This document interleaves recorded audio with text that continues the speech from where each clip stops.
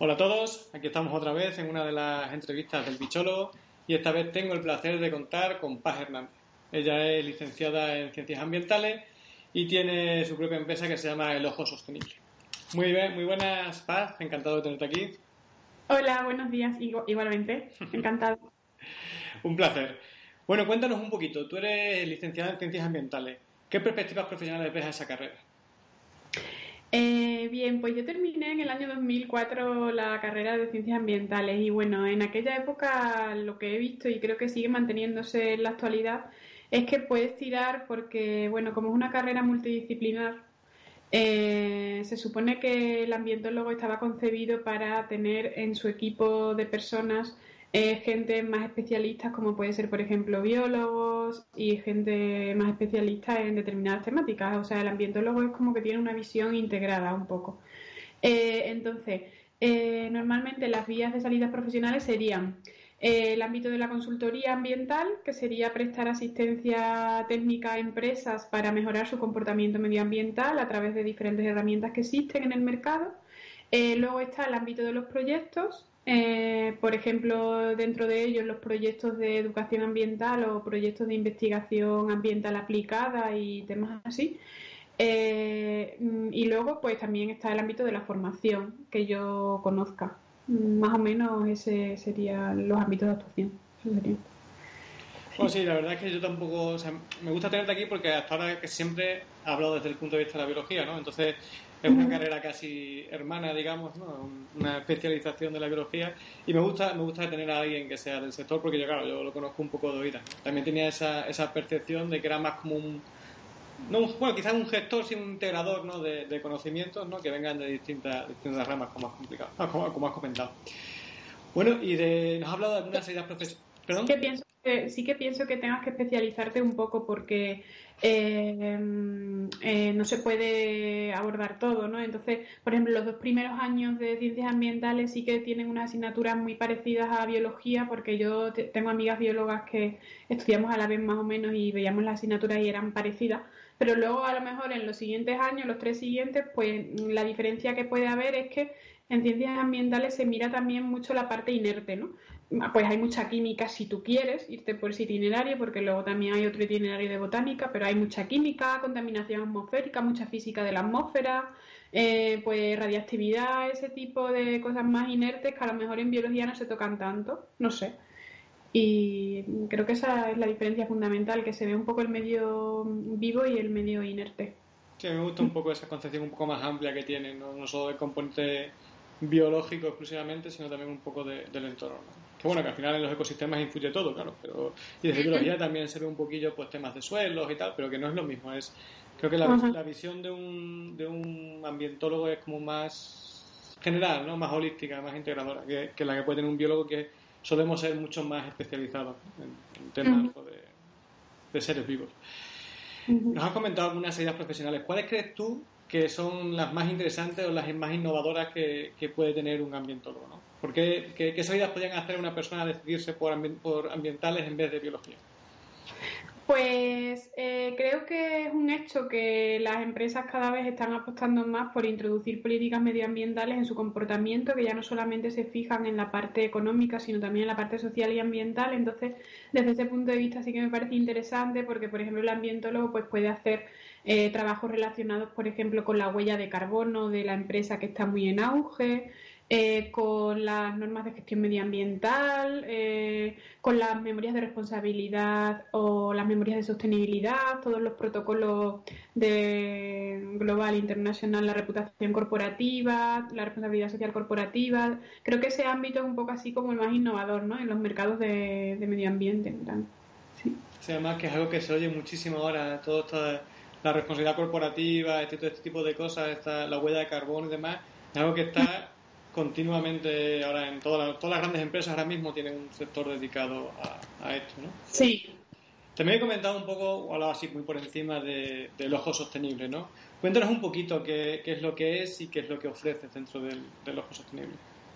Vale, pues yo tengo una misión con el ojo sostenible que sería sembrar conciencia y sostenibilidad. ¿De dónde me vienen estas dos cosas?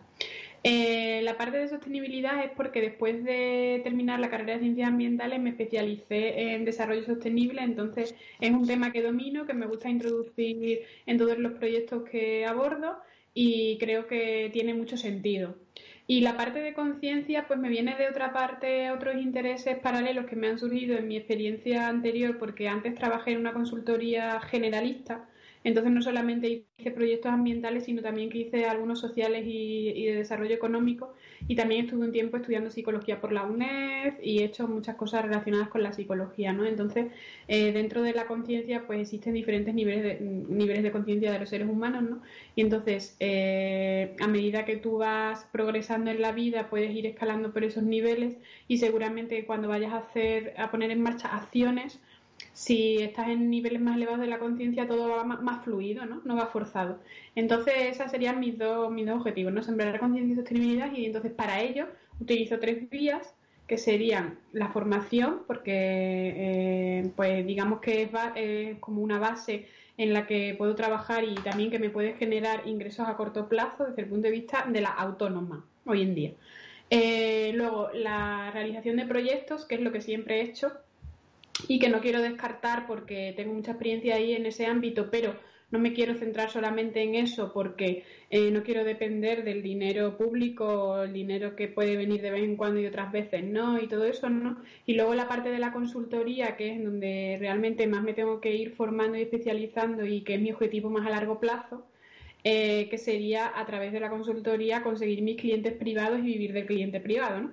Y entonces a través de ahí pues hacer las evaluaciones de impacto ambiental y luego los trabajos que hemos estado hablando antes de la huella de carbono, las memorias de sostenibilidad, todo ese tipo de cosas, ¿no? Entonces esas son mis 3 vías: formación, consultoría y proyectos.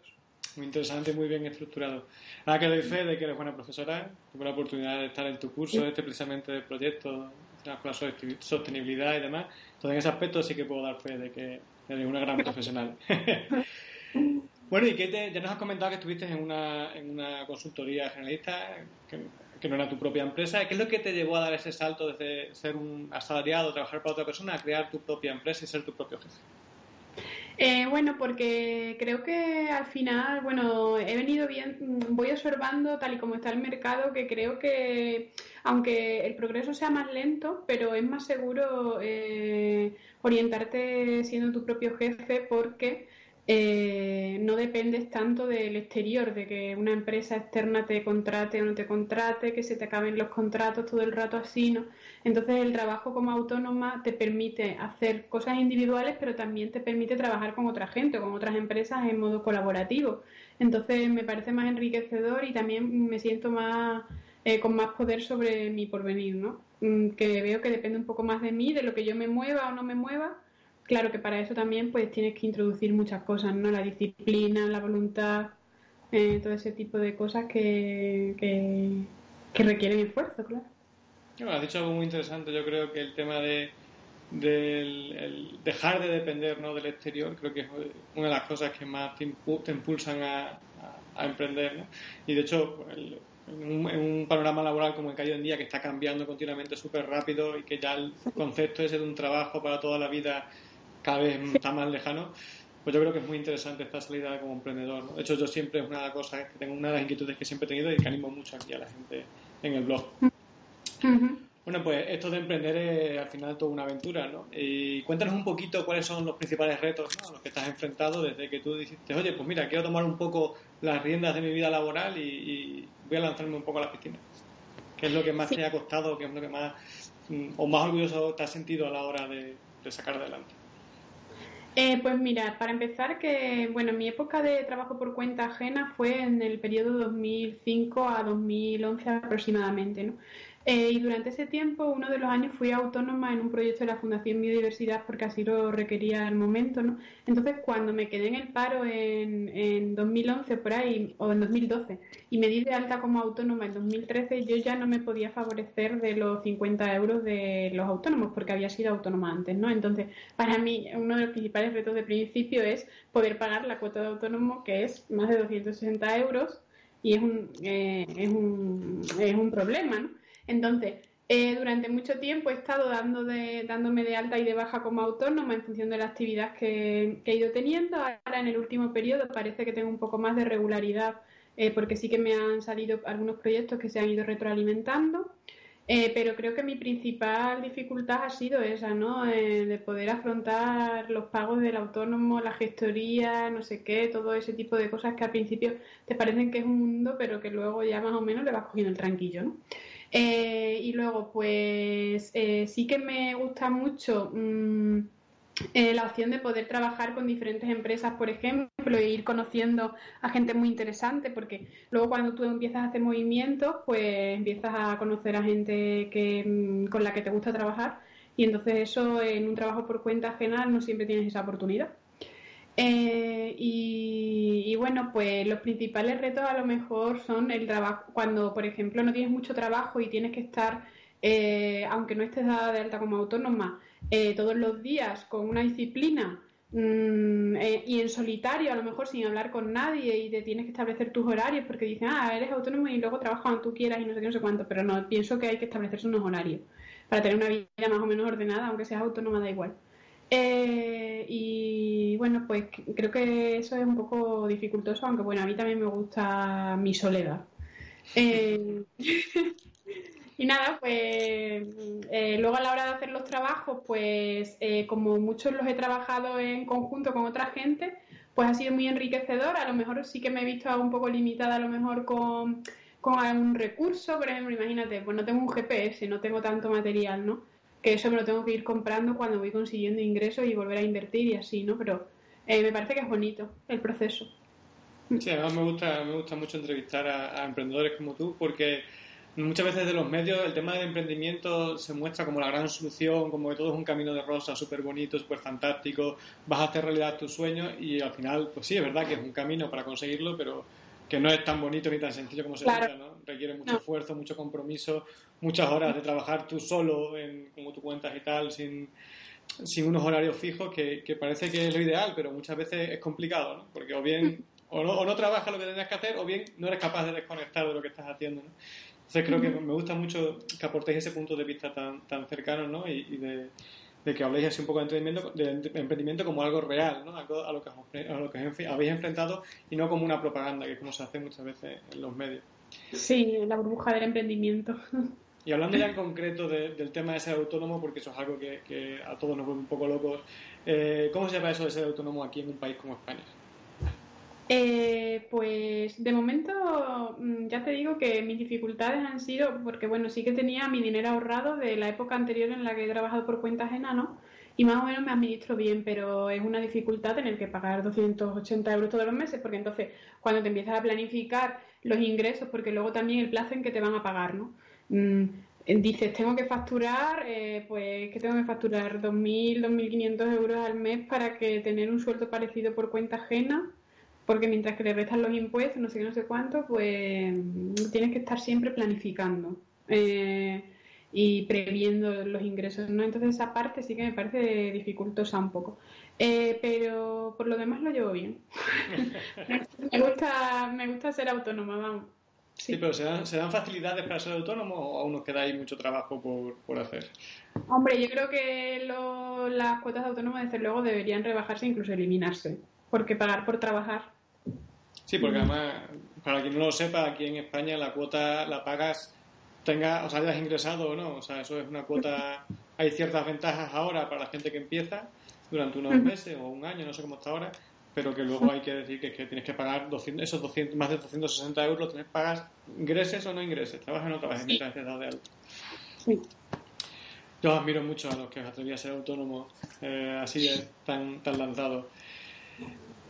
Bueno, y siendo autónoma e intentando ser tu propia jefa, supongo que el tema de marca personal ha sido muy importante para ti, ¿no? Háblanos un poquito de cómo lo has llevado o qué es lo que ha supuesto para ti esto de crearte tu propia marca, la marca del Ojo Sostenible. Vale, pues bueno, cuando me quedé en el paro, que fue en el año 2012, yo tengo una hermana que se llama Paz Hernández, que es periodista.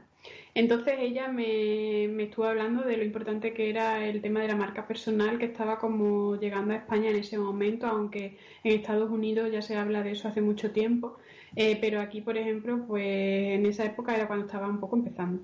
Que estaba por ahí el referente de la marca personal, que es Andrés Pérez Ortega. Entonces, pues me leí sus libros. Él tiene una estrategia que se llama Estrategia de las 6P, que es propósito, personalidad, público, producto, posicionamiento y promoción. Estuve elaborando mis P's.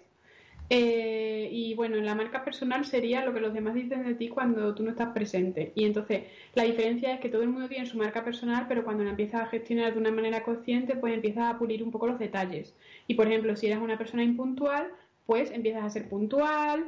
Tienes que cuidar un poco tus atributos y buscar un poco también la coherencia. Esa sería la máxima fundamental, yo creo. Ser coherente y generar confianza. Entonces, el objetivo de gestionar tu marca personal es que al principio tú vas detrás de la gente, pero luego al final ya te vuelves un poco con tu posicionamiento como una especie de referente y se supone que el trabajo empieza a llegar a ti. Y sí ocurre, ¿no? A veces ocurre, te lleva sorpresa. Y por ejemplo, pues el blog es una de las vías de posicionamiento y promoción que tú puedes conseguir, o sea, que puedes utilizar para poder generar un poco de impacto, ¿no? Y que te puede generar trabajo. Sí, más o menos eso es lo que he hecho. Lo que pasa es que realmente mi marca es Paz, pero yo puse el ojo sostenible con la idea de que si me iba bien, pues a lo mejor había más gente que formaba parte del ojo sostenible, ¿no? Pero y el ojo sostenible se llama así porque mi ojo incorpora la sostenibilidad en lo que hace. Pero bueno, va un poco unido. A mí me gusta que me relacionen Paz con el ojo sostenible, pero mi marca realmente es Paz, porque muchas veces he hecho cosas de, por ejemplo, de formación para otras empresas que me ha parecido el ojo sostenible. Muy interesante, la verdad que a mí es un tema que también me fascina, el tema de la marca personal. Y bueno, nos has hablado de que el blog es una herramienta, ¿no? ¿Cómo ha influido profesionalmente el hecho de crear un blog para ti? Pues me ha servido mucho para, porque como no te van a encontrar por telepatía, pues si tienes una página web estática no te sirve porque no te encuentran, ¿no? Entonces tienes que relacionar el blog con tus redes sociales. Y cuando tú empiezas a, digamos, evangelizar sobre determinados temas y empiezas a ser un poco recurrente, pues empiezan a encontrarte. Por ejemplo, a mí me pasó que en el año 2013 o así empecé a hablar de las ciudades inteligentes, las ciudades sostenibles, porque mi máster era de la Agenda 21 local, ese tema, ¿no? Y de repente pues me llegó una oferta de trabajo de uno que había visto que hablaba de las ciudades inteligentes, tal y cual, estuvimos organizando un curso de verano de ciudades inteligentes y cosas así, ¿no? Entonces, con una estrategia, usando el blog como una estrategia, pues yo creé unas categorías que son el ojo con la empresa, donde hablo de cosas de medio ambiente y empresa, desarrollo local sostenible, donde hablo de ciudades sostenibles y todo eso, y esto dirigido al cliente de administración. Luego tengo el ojo promueve, que es una vía como esta de la entrevista para intentar conocer a gente que me interesa, que me gusta lo que hacen desde el punto de vista del desarrollo sostenible. Luego tengo, por ejemplo, ecoagenda, tengo ecoideas, el ojo, es que ya hace tiempo que no publico con tanta regularidad, me gustaría publicar con más regularidad, pero no lo estoy haciendo últimamente. Bueno, el caso es que tiene una estrategia, no es publicar absurdamente y aisladamente, sino que tiene una estrategia detrás. Tú identificas un poco lo que tú quieres hacer y cuál es tu público y entonces pues tus temáticas de publicación están relacionadas un poco con eso y vas haciendo tu estrategia, ¿no? Muy interesante. Es que estás hablando de muchas cosas y estoy intentando que no se me vayan las ideas porque son muchas las cosas que te quiero preguntar que estás nombrando, pero vamos a ir por partes. Vale. Bueno, estás hablando de conectar el blog con las redes sociales, tu marca personal con las redes sociales. ¿Qué importancia le das tú a un uso profesional de las redes sociales? ¿Crees que es una buena herramienta o crees que hay también una burbuja sobre el tema de las redes sociales que ahora parece que son la solución para todo? Creo que es una buena herramienta porque puedes llegar a mucha más gente que no podrías llegar en el mundo analógico. Y que la utilices de forma profesional, pues suma, ¿no? Suma a todo lo que va detrás de eso. Pero digamos que para mí las redes sociales son como la punta del iceberg. Todo hay debajo mucho más que lo que hay en las redes sociales, ¿no? Entonces sí que considero que son importantes, pero tienes que ponerle una limitación. Por ejemplo, pues media hora al día, una hora al día o lo que sea, ¿no? Porque hay mucha gente que cuando le dice lo de las redes sociales empiezan a decir, uy, ¿cómo me voy a poner ahora yo a hacer mi estrategia de redes sociales? Eso requiere mucho tiempo, no sé qué, no sé cuánto. Pero siempre depende un poco de cómo tú las manejes, es como el teléfono, ¿no?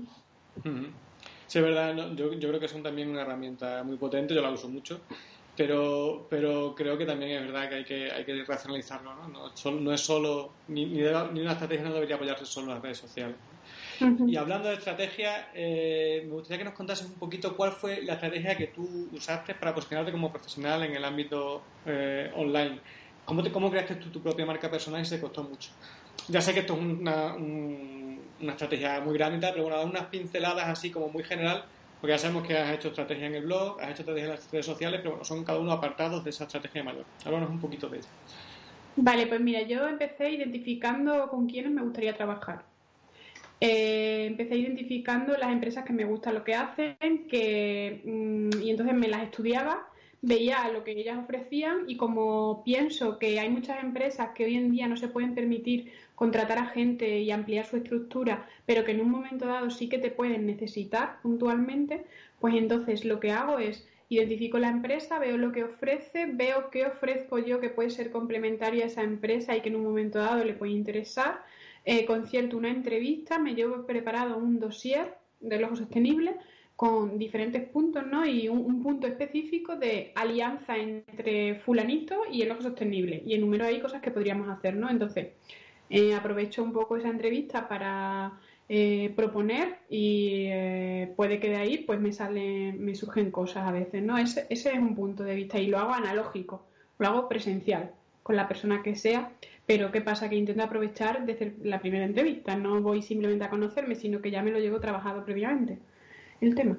Luego, pues estar al tanto un poco de la actualidad me permite detectar puntos en los que podría hacer una propuesta y entonces pues a lo mejor lanzo alguna propuesta pues a alguna empresa, a alguna asociación, pues a otro autónomo o tal, ¿no? Y bueno, pues creo que eso, normalmente he adoptado un papel muy proactivo, siempre de proponer cosas, muchas cosas no me salen, otras cosas sí me salen y así, siempre proponiendo. Sí, yo ¿Qué creo que pasa? siempre.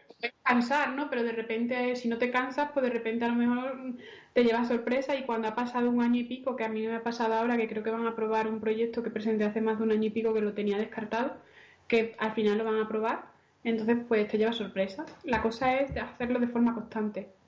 Sí, yo eso es algo que insisto mucho a los lectores. Primero que esto es una carrera de fondo, ¿no? Y que hay que ser muy constante. Habrá muchos momentos en los que te tengas que enfrentar a un fracaso, por llamarlo así, es decir, que no consigas lo que estás buscando, pero que hay que superarlo y seguir intentándolo porque al final eso forma parte de nuestro trabajo, ¿no?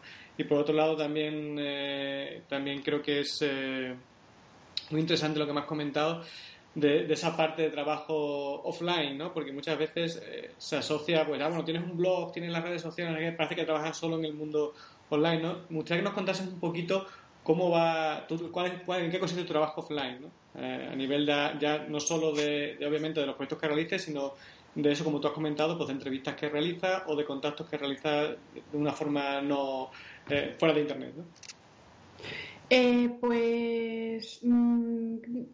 A ver, en este periodo, por ejemplo, pues he hecho algunos trabajos donde se ha requerido trabajo de oficina, también trabajo de campo, por ejemplo, relacionado con tu carrera de biología, pues por ejemplo, con unos chicos que a lo mejor conoces que son de Ictios Consulting, Sí, Rafa y pues compañeros míos de la carrera.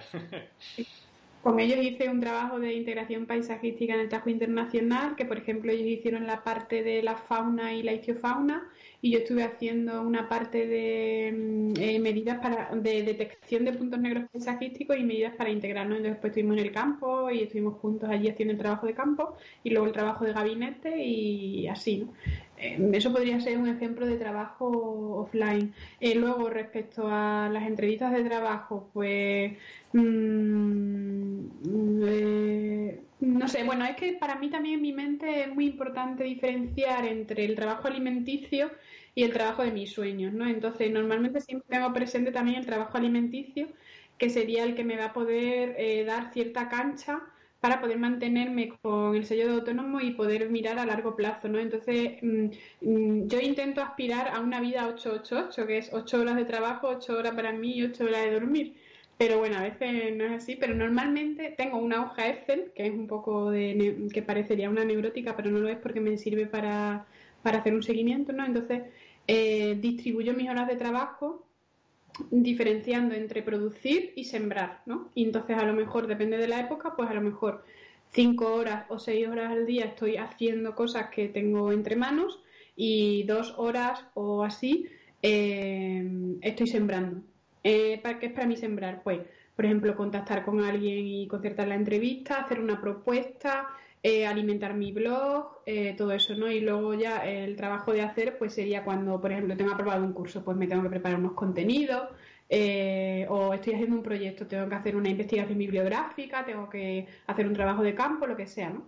Entonces tengo muy estructurado también el tiempo. Sí, yo creo que tienes toda la estrategia perfectamente planificada y estructurada. Soy un autómata, ¿sabes? Porque hay días en que el Excel queda vacío, pero me sirve un poco de referente y un poco de control, de punto de control. Sí, además tiene que ser una estructura flexible, porque al final, por mucho que Claro, quieras, tienes que saber adaptarte, si no, no tiene sentido. claro. También, Método y flexibilidad, hay que combinarlo, sí. también me gusta mucho el tema que has estado hablando de ser muy proactivo, ¿no? De estar proponiendo cosas, porque una cosa que también hablo yo mucho con la gente que me pregunta sobre cómo puedo hacer para encontrar trabajo, pues siempre intento que hagan eso, ¿no? Que intenten buscar una postura activa, ¿no? Que ya el tema ese de buscar trabajo simplemente enviando currículums y tal, pues eso lo hace muchísima gente y al final lo que tienen las empresas es un montón así de currículums que todos son iguales, ¿no? Y que la única forma de destacar, bueno, pues es haciendo algo que no hagan los demás. Y creo que esa actitud proactiva que tú hablas y que practicas, creo que es una muy buena iniciativa, ¿no? De hecho, tú eres el ejemplo de ello, de que funciona. Yo creo que es la clave, porque el currículum para mí ha muerto, a no ser que vayas a trabajar en la administración pública, que realmente te valoran tus méritos y todo eso. Realmente el currículum ha muerto y la gente está cansada de leer los currículum, y lo que mueve hoy en día también es un poco tu red de contactos, que también te la tienes que trabajar. Exacto, esa es otra cosa también en la que incido muchísimo. Que son contactos, que no son enchufes, son contactos, son personas. Tiene la concepción antigua Exactamente. y tal y cual, pero no es así, porque tu red de contactos contará contigo si tú eres una persona que al final le ha generado confianza, porque tu red de contactos no se va a arriesgar contigo si eres un cutre o haces mal tu trabajo. Entonces, cuando tienes la oportunidad de que trabajas con alguien, lo que tienes es que esforzarte en hacerlo lo mejor posible para dejar una huella memorable en esa persona y que te vuelva a llamar. Sí, al final es una red de confianza. Claro, una red de confianza. Sí. Bueno, has hablado que una de las cosas que tienes en el Ojo Sostenible es el desarrollo de proyectos, ¿no? La elaboración de proyectos, y que es algo que te gusta mucho. Y buena parte, de hecho, de tu vida laboral ha estado asociada a eso. ¿Qué es lo que realiza o cuál es la labor que realiza un técnico de proyectos, ¿no? Pues el técnico de proyectos tiene como 3 fases. Una primera de cuando, por ejemplo, se aprueba una convocatoria y tú tienes que elaborar una propuesta. Puede ser que sea a partir de que se aprueba una convocatoria, o que simplemente tú quieras buscar otras vías para hacer esos proyectos, como puede ser la vía de la financiación colectiva o la vía de la política de responsabilidad social corporativa de algunas empresas que invierten un poco de su dinero para poner en marcha proyectos ambientales, por ejemplo, o tal, ¿no? Pero el caso es que primero hay una fase de generación de la idea, en la que tendrías que identificar, pues, lo típico de un proyecto, los objetivos, contenidos, la justificación del proyecto, la dimensión ambiental del proyecto, su impacto, cuáles van a ser los indicadores de seguimiento, fuentes de verificación, todo ese tipo de cosas, los resultados esperados, etcétera, ¿no?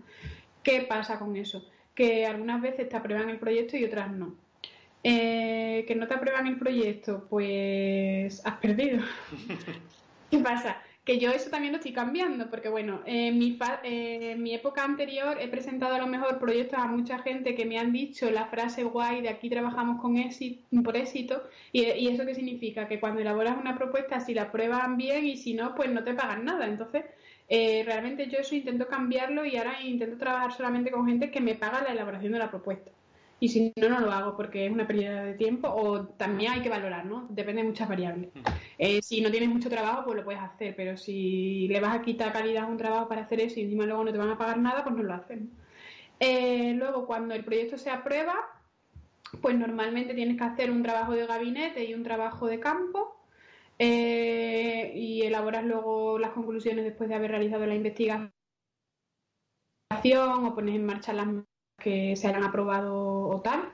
Y luego hay al final una fase de justificación económica y justificación técnica. Yo en mi pasado siempre nada más que me había centrado en la justificación técnica porque la económica la hacía mi jefa, pero actualmente he aprendido también a hacer la económica. No de gran envergadura tampoco hasta ahora, hasta este momento, pero sí que una cifra media, ¿no? de los proyectos. Y bueno, pues esas serían las tres fases fundamentales de un técnico de proyecto. Elaborar la propuesta, ejecutar el proyecto cuando se aprueba y justificarlo. También un técnico de proyecto a lo mejor tendría también que estar pendiente, esto lo vimos en el curso, ¿no? ¿Te acuerdas? De la identificación de necesidades o solucionar problemas, ¿no? Tú tienes que estar un poco al loro de tu entorno, porque puedes identificar cosas y se te pueden ocurrir ideas, ¿no? No siempre tiene que venir tu idea de una convocatoria, sino que puede ser producto de que tú has identificado una necesidad o quieres solucionar un problema y propones una idea, ¿no? Y luego ya buscas las vías de financiación. Perfecto.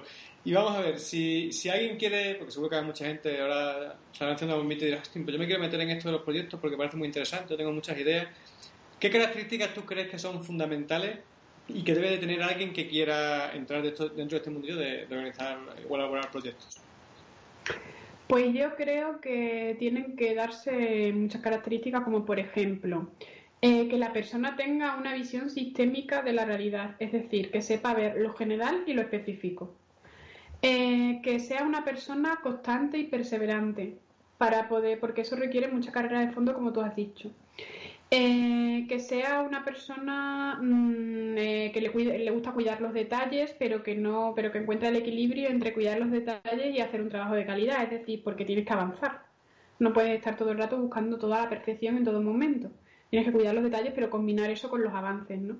Que le guste pues hacer trabajos con calidad, que le guste relacionarse también en equipo, pero sepa luego asumir su propia responsabilidad individual dentro del equipo, que tenga capacidad de comunicarse con el resto de los miembros del equipo y para eso pues debe desarrollar un poco sus habilidades comunicativas.